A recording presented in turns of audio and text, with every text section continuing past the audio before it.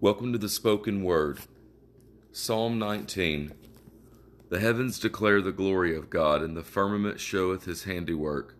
Day unto day uttereth speech, and night unto night showeth knowledge. There is no speech nor language where their voice is not heard. Their line is gone out through all the earth, and their words to the end of the world. In them hath he set a tabernacle for the sun, which is as a bridegroom coming out of his chamber, rejoicing as a strong man to run a race. His going forth is from the end of the heaven, and his circuit unto the ends of it, and there is nothing hid from the heat thereof. The law of the Lord is perfect, converting the soul. The testimony of the Lord is sure, making wise the simple. The statutes of the Lord are right, rejoicing the heart. The commandment of the Lord is pure, enlightening the eyes. The fear of the Lord is clean, enduring forever. The judgments of the Lord are true and righteous altogether. More to be desired are they than gold, yea, than much fine gold, sweeter also than honey and the honeycomb. Moreover, by them is thy servant warned, and in keeping of them there is great reward. Who can understand his errors? Cleanse thou me from secret faults. Keep back thy servant also from presumptuous sins. Let them not have dominion over me. Then shall I be upright. I shall be innocent from the great transgression. Let the words of my mouth and the meditation of my heart be acceptable in thy sight, O Lord, my strength and my Redeemer.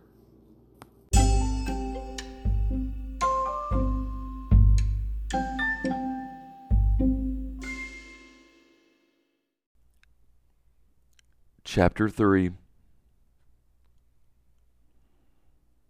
Yahweh's word came to Jonah the second time, saying, Arise, go to Nineveh, that great city, and preach to it the message that I give you.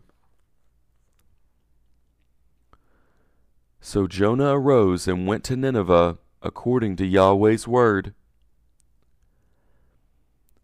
Now Nineveh was an exceedingly great city, 3 days' journey across.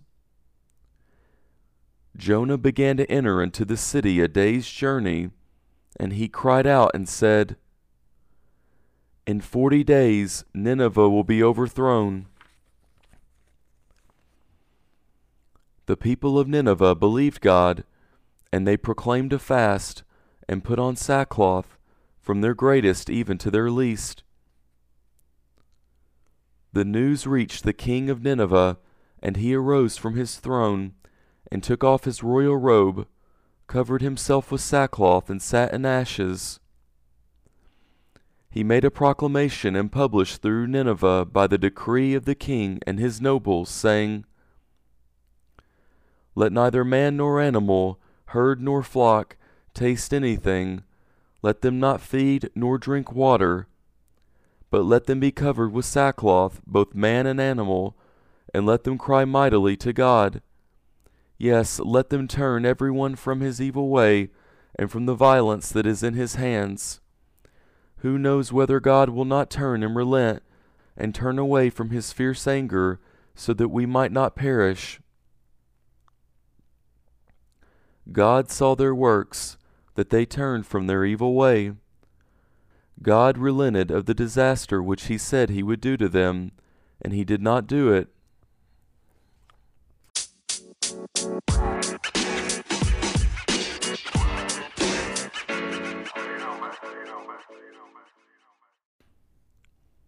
Chapter 4.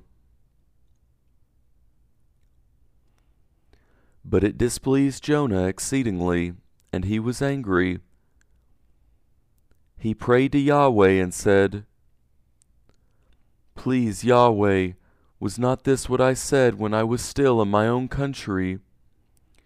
Therefore I hurried to flee to Tarshish, for I knew that you are a gracious God and merciful, slow to anger and abundant in loving kindness, and you relent of doing harm.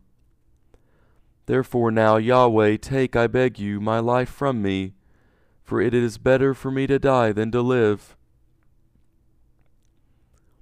Yahweh said, "Is it right for you to be angry?"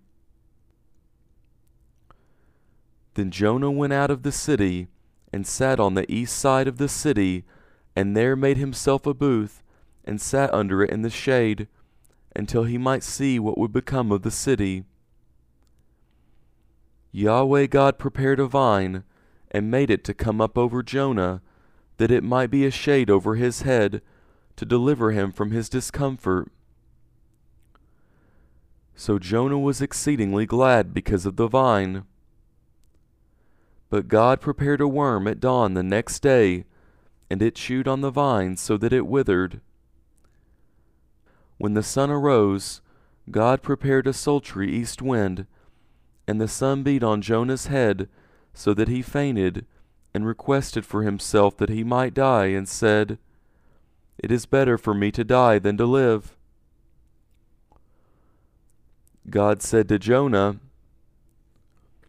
"Is it right for you to be angry about the vine?" He said, "I am right to be angry, even to death."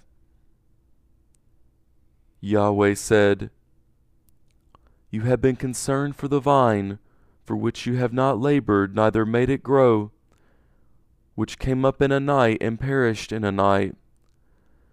Should not I be concerned for Nineveh, that great city, in which are more than 120,000 persons, who cannot discern between their right hand and their left hand, and also much livestock?"